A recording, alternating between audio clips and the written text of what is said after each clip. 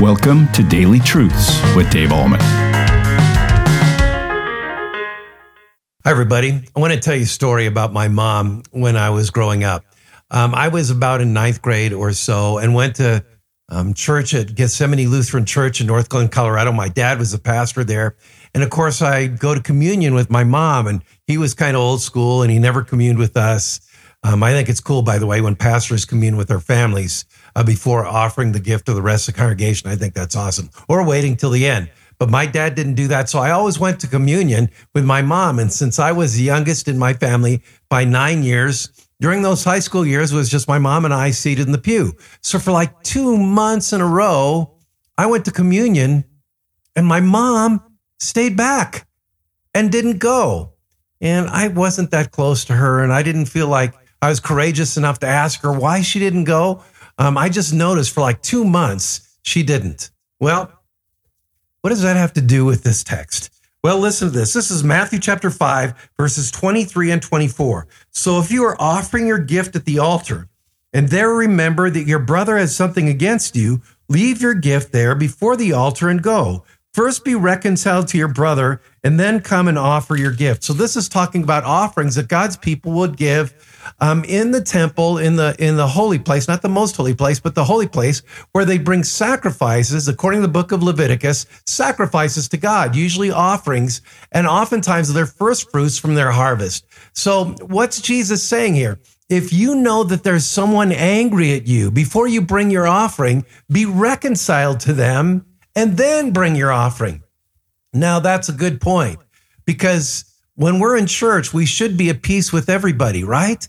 As a matter of fact, we have interpreted this passage as a prerequisite for coming to communion. We say that when we prepare for communion, we ask ourselves 4 questions. Am I sorry for my sins? Do I believe in Jesus? Do I believe that Jesus is present in this meal, in the bread and wine of communion? And number 4, am I willing to amend my sinful life? But I think a 5th question we could ask is, am I at peace with everyone around me? And if you're not, if you know that someone is angry at you or you're angry at someone else, before we come to the altar to receive the sacrament, we ought to be reconciled to them, be at peace with them, and do whatever it takes, according to, as we talked about the other day, Romans chapter 15, do whatever it takes to be at peace with them. So what does this mean for us? Either when we're bringing our offering before the Lord or when we're going to communion, it is a time of peace and fellowship, that you are at peace with everyone gathered around that table and at peace with everyone in your life as far as it depends on you. So here's your take home.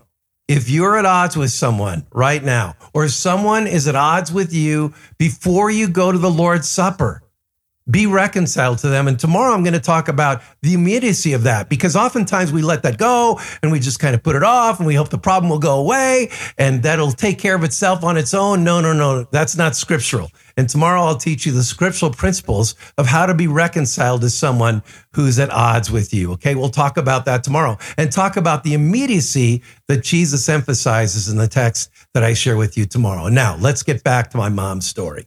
So for 2 months, she didn't go to communion. Well, one day, I was about, like I said, a freshman or sophomore in high school. One day we went down to see my Aunt Marie.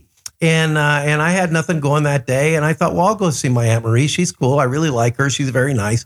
And so I visited with her for a while. And then I went in the backyard. She had a basketball hoop there. I went in the backyard and I shot some hoops. Well, I came in about halfway through shooting hoops and I heard my mom and my Aunt Marie having a very heated conversation about something that my mom had done to Marie.